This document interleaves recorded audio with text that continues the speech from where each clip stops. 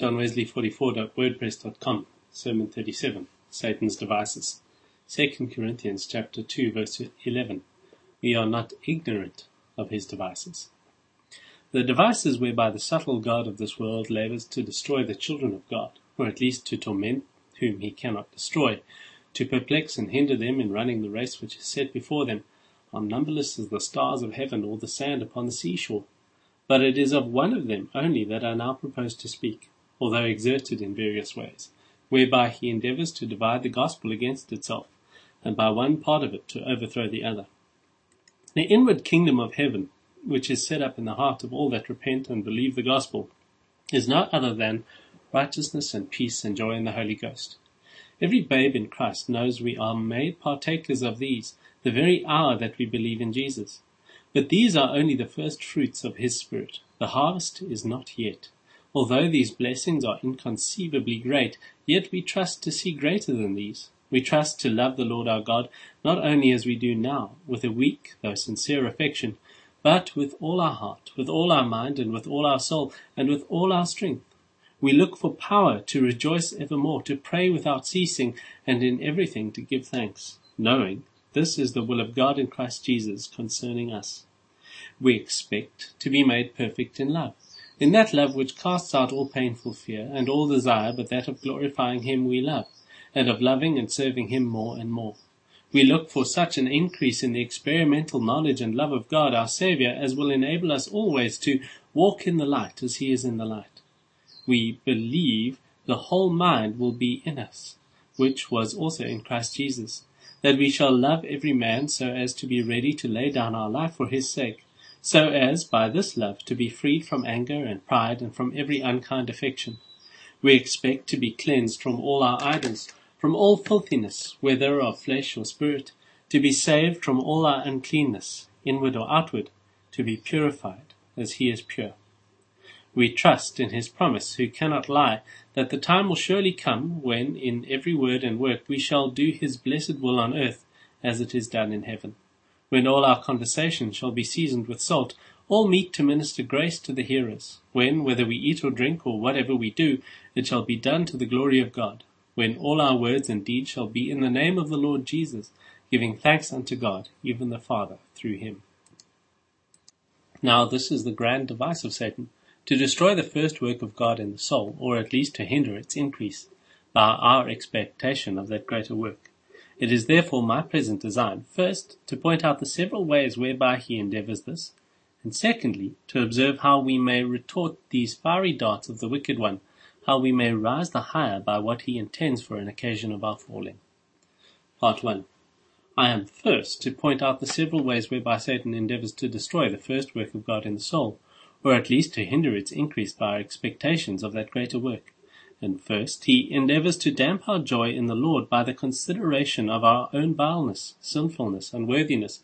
Added to this, that there must be a far greater change than is yet, or we cannot see the Lord. If we knew we must remain as we are even to the day of our death, we might possibly draw a kind of comfort, poor as it was, from that necessity. But as we know, we need not remain in this state, as we are assured there is a greater change to come, and that unless sin be all done away in this life, we cannot see God in glory. That subtle adversary often damps the joy we should otherwise feel in what we have already attained by a perverse representation of what we have not attained, and the absolute necessity of attaining it, so that we cannot rejoice in what we have, because there is more which we have not. We cannot rightly taste the goodness of God, who hath done so great things for us, because there are so much greater things which as yet he hath not done. Likewise, the deeper conviction God works in us of our present unholiness, and the more vehement desire we feel in our heart of the entire holiness he hath promised, the more are we tempted to think lightly of the present gifts of God, and to undervalue what we have already received because of what we have not received. If he cannot prevail thus far, if he can damp our joy, he will soon attack our peace also. He will suggest, are you fit to see God? He is of purer eyes than to behold iniquity. How then can you flatter yourself so as to imagine he beholds you with approbation? God is holy, you are unholy. What communion hath light with darkness? How is it possible that you, unclean as you are, should be in a state of acceptance with God? You see indeed the mark, the prize of your high calling, But do you not see it is afar off? How can you presume then to think that all your sins are already blotted out? How can this be until you are brought nearer to God, until you bear more resemblance to him? Thus will he endeavor not only to shake your peace, but even to overturn the very foundation of it, to bring you back by insensible degrees to the point from whence you set out first, even to seek for justification by works or by your own righteousness, to make something in you the ground of your acceptance, or at least necessarily previous to it. Or, if we hold fast, other foundation can no man lay than that which is laid, even Jesus Christ. And I am justified freely by God's grace, through the redemption which is in Jesus. Yet he will not cease to urge, but the tree is known by its fruits, and you have the fruits of justification. Is that mind in you which was in Christ Jesus? Are you dead unto sin and alive unto righteousness? Are you made conformable to the death of Christ, and do you know the power of his resurrection? And then, comparing the small fruits we feel in our souls with the fullness of the promises, we shall be ready to conclude, surely God hath not said that my sins are forgiven. Surely I have not received the remission of my sins, for what lot have I among them that are sanctified? More especially in the time of sickness and pain, he will press this with all his might. Is it not the word of him that cannot lie? Without holiness no man shall see the Lord. But you are not holy. You know it well. You know holiness is the full image of God, and how far is this above, out of your sight? You cannot attain unto it. Therefore all your labor has been in vain. All these things you have suffered in vain. You have spent your strength for naught. You are yet in your sins, and must therefore perish at the last. And thus, if your eye be not steadily fixed on him who hath borne all your sins, he will bring you again under that fear of death, whereby you was so long subject unto bondage, and by this means impair, if not wholly destroy, your peace as well as joy in the Lord. But his masterpiece of subtlety is still behind. Not content to strike at your peace and joy, he will carry his attempts farther yet. He will level his assault against your righteousness also. He will endeavor to shake, yea, if it be possible, to destroy the holiness you have already received by your very expectation of receiving more, of attaining all the image of God. The manner wherein he attempts this may partly appear from what has been already observed. For, first, by striking at our joy in the Lord, he strikes likewise at our holiness. Seeing joy in the Holy Ghost is a precious means of promoting every holy temper, a choice instrument of God whereby he carries on much of his work in a believing soul. And it is a considerable help not only to inward but also to outward holiness. It strengthens our hands to go on in the work of faith and in the labor of love, manfully to fight the good fight of faith and to lay hold on eternal life. It is peculiarly designed of God to be a balance both against inward and outward sufferings, to lift up the hands that hang down and confirm the feeble knees.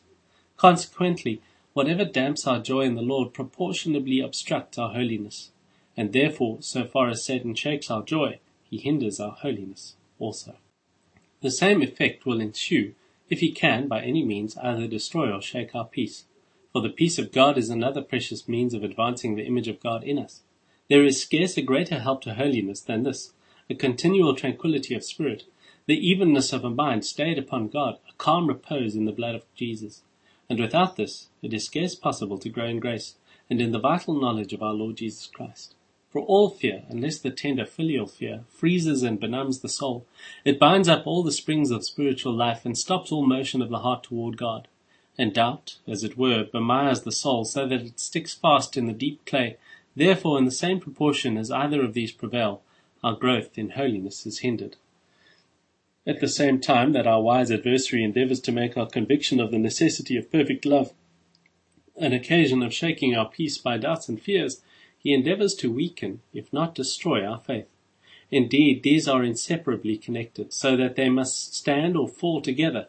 So long as faith subsists, we remain in peace. Our heart stands fast while it believes in the Lord. But if we let go our faith, our filial confidence in a loving, pardoning God, our peace is at an end, the very foundation on which it stood being overthrown. And this is the only foundation of holiness, as well as of peace. Consequently, whatever strikes at this, strikes at the very root of all holiness. For without this faith, without an abiding sense that Christ loved me and gave himself for me, without a continuing conviction that God for Christ's sake is merciful to me a sinner, it is impossible that I should love God. We love him because he first loved us. and in proportion to the strength and clearness of our conviction that he hath loved us, and accepted us in his Son. And unless we love God, it is not possible that we should love our neighbour as ourselves, nor consequently that we should have any right affections either toward God or toward man. It evidently follows that whatever weakens our faith must in the same degree obstruct our holiness, and this is not only the most effectual, but also the most compendious way of destroying all holiness, seeing it does not affect any one Christian temper, any single grace or fruit of the Spirit, but so far as it succeeds, tears up the very root of the whole work of God. No marvel, therefore, that the ruler of the darkness of this world should here put forth all his strength. And so we find by experience. For it is far easier to conceive that it is to express than it is to express the unspeakable violence wherewith this temptation is frequently urged on them who hunger and thirst after righteousness. When they see, in a strong and clear light, on the one hand the desperate wickedness of their own hearts, on the other hand the unspotted holiness to which they are called in Christ Jesus, on the one hand the depth of their own corruption, of their total alienation from God, on the other the height of the glory of God, that image of the Holy One, wherein they are to be renewed, there is many times no spirit left in them. They could almost cry out, with God this is impossible. They are ready to give up both faith and hope, to cast away that very confidence whereby they are to overcome all things and do all things through Christ strengthening them, whereby, after they have done the will of God, they are to receive the promise. And if they hold fast the beginning of their confidence steadfast unto the end, they shall undoubtedly receive the promise of God, reaching through both time and eternity. But here is another snare laid for our feet. While we earnestly pant for that part of the promise which is to be accomplished here, for the glorious liberty of the children of God, we may be led unawares from the consideration of the glory which shall hereafter be revealed. Our eye may be insensibly turned aside from that crown which the righteous judge hath promised to give at that day to all that love his appearing. And we may be drawn away from the view of that incorruptible inheritance which is reserved in heaven for us. But this also would be a loss to our souls, and an obstruction to our holiness. For to walk in the continual sight of our goal is a needful help in our running the race that is set before us. This it was, the having respect unto the recompense of reward, which of old time encouraged Moses rather to suffer affliction with the people of God than to enjoy the pleasures of sin for a season, esteeming the reproach of Christ greater riches than the treasures of Egypt. Nay, it is expressly said of a greater than he, that for the joy that was set before him he endured the cross, and despised the shame, till he sat down at the right hand of the throne of God. Whence we may easily infer how much more needful for us is the view of that joy set before us, that we may endure whatever cross the wisdom of God lays upon us, and press on through holiness to glory. But, while we are reaching to this, as well as to that glorious liberty which is preparatory to it, we may be in danger of falling into another snare of the devil, whereby he labours to entangle the children of God. We may take too much thought for tomorrow so as to neglect the improvement of today. We may so expect perfect love as not to use that which is already shed abroad in our hearts. There have not been wanting instances of those who have greatly suffered hereby. They were so taken up with what they were to receive hereafter as utterly to neglect what they had already received in expectation of having 5 talents more. They buried their 1 talent in the earth. At least they did not improve it as they might have done, to the glory of God and the good of their own souls. Thus does the subtle adversary of God and man endeavour to make void the counsel of God by dividing the gospel against itself, and making one part of it overthrow the other, while the first work of God in the soul is destroyed by the expectation of his perfect work. We have seen several of the ways wherein he attempts this by cutting off, as it were, the springs of holiness. But this he likewise does more directly by making that blessed hope an occasion of unholy tempers. Thus, whenever our heart is eagerly athirst for all the great and precious promises, when we pant after the fullness of God as the hart after the water brook, when our soul breaketh out in fervent desire, why are his chariot wheels so long a coming? He will not neglect the opportunity of tempting us to murmur against God. He will use all his wisdom and all his strength, if haply in an unguarded hour we may be influenced to repine at our Lord for thus delaying his coming. At least he will labour to excite some degree of fretfulness or impatience, and perhaps of envy at those whom we believe to have already attained the prize of our high calling. He well knows that by giving way to any of these tempers, we are pulling down the very thing we would build up. By thus following after perfect holiness, we become more unholy than before. Yea, there is great danger that our last state should be worse than the first. Like them of whom the Apostle speaks in those dreadful words, it had been better they had never known the way of righteousness than, after they had known it, to turn back from the holy commandment delivered to them. And from hence he hopes to reap another advantage, even to bring up an evil report of the good way. He is sensible how few are able to distinguish, and too many are not willing so to do, between the accidental abuse and the natural tendency of a doctrine. These, therefore, will he continually blend together with regard to the doctrine of Christian perfection, in order to prejudice the minds of unwary men against the glorious promises of God. And how frequently, how generally, I had almost said how universally, has he prevailed herein. For who is there that observes any of these accidental ill effects of this doctrine, and does not immediately conclude, this is its natural tendency, and does not readily cry out, see, these are the fruits, meaning the natural necessary fruits of such doctrine? Not so.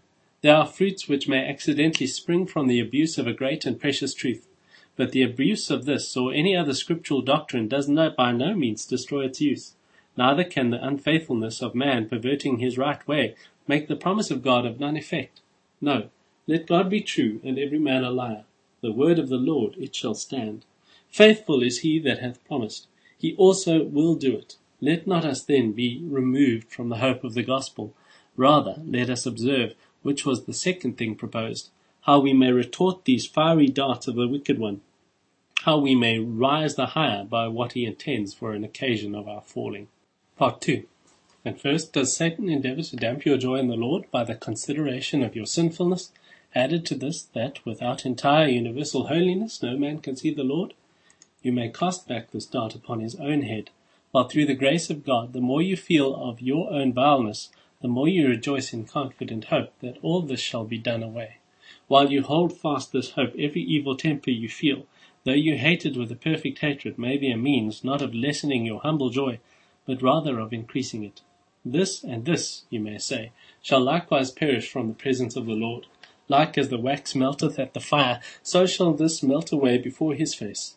By this means, the greater that change is which remains to be wrought in your soul, the more may you triumph in the Lord, and rejoice in the God of your salvation, who hath done so great things for you already, and will do so much greater things than these.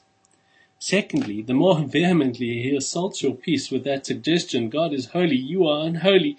You are immensely distant from that holiness without which you cannot see God. How then can you be in the favour of God?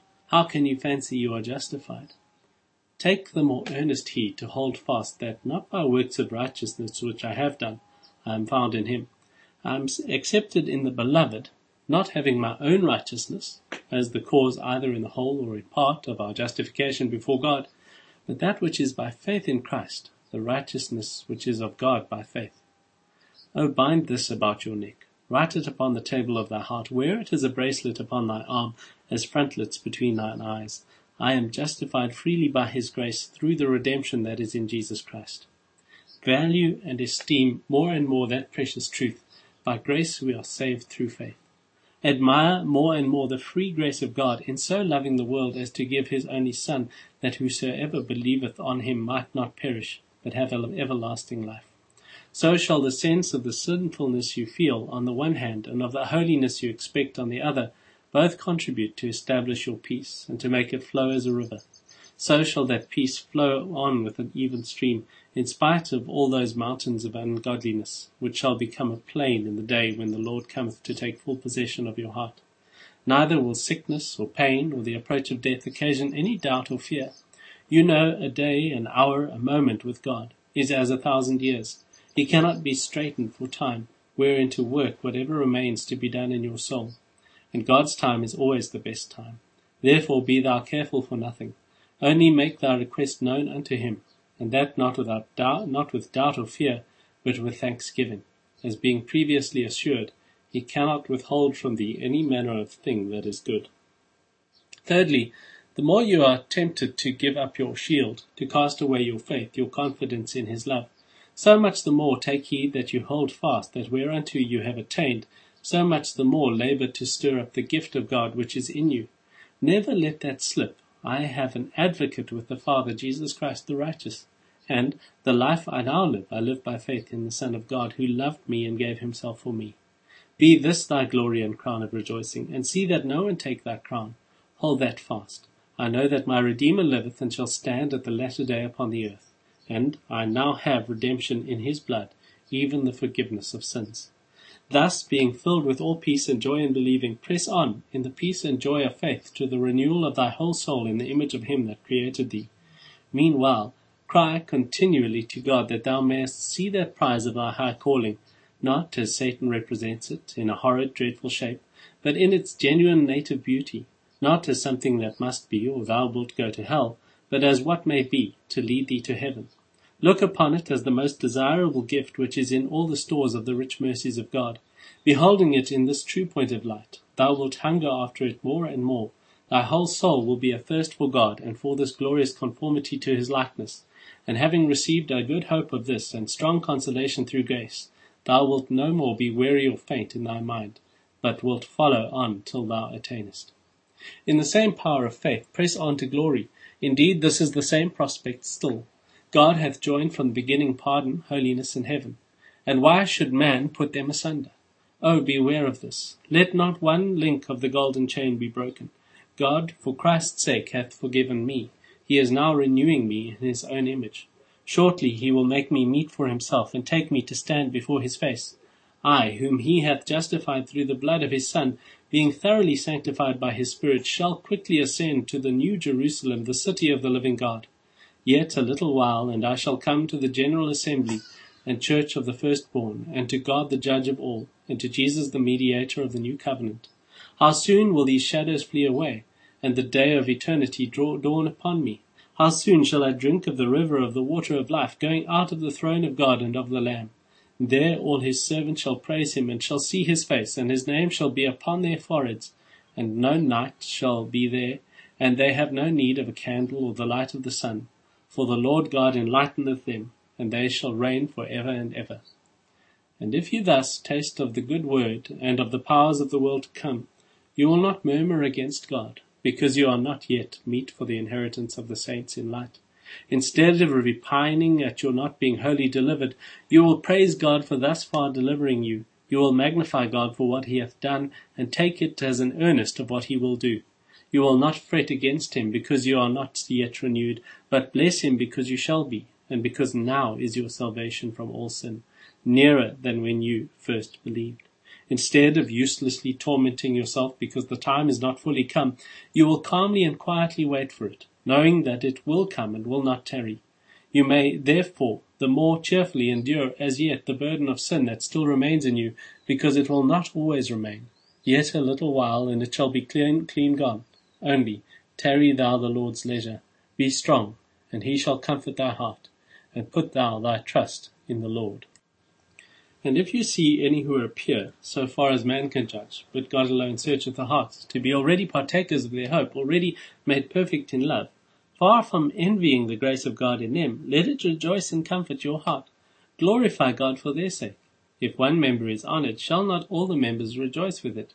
Instead of jealousy or evil surmising concerning them, praise God for the consolation. Rejoice in having a fresh proof of the faithfulness of God in fulfilling all his promises, and stir yourself up the more to apprehend that for which you also are apprehended for Christ Jesus. In order to this, redeem the time, improve the present moment, buy up every opportunity of growing in grace or of doing good. Let not the thought of receiving more grace tomorrow make you negligent of today. You have 1 talent now. If you expect 5 more, so much the rather improve that you have. And the more you expect to receive hereafter, the more labor for God now. Sufficient for the day is the grace thereof. God is now pouring his benefits upon you. Now approve yourself a faithful steward of the present grace of God. Whatever may be tomorrow, give all diligence to today, and to add to your faith courage, temperance, patience, brotherly kindness, and the fear of God, till you attain that pure and perfect love. Let these things be now in you and abound.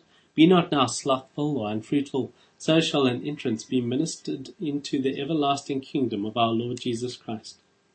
Lastly, If in time past you have abused this blessed hope of being holy as he is holy, yet do not therefore cast it away. Let the abuse cease, the use remain. Use it now to the more abundant glory of God and profit of your own soul, in steadfast faith, in calm tranquillity of spirit, in full assurance of hope, rejoicing evermore for what God hath done. Press ye on unto perfection, daily growing in the knowledge of our Lord Jesus Christ, and going on from strength to strength in resignation, in patience, in humble thankfulness for what ye have attained, and for what ye shall run the race set before you, looking unto Jesus, till through perfect love ye enter into his glory. John Wesley 44.wordpress.com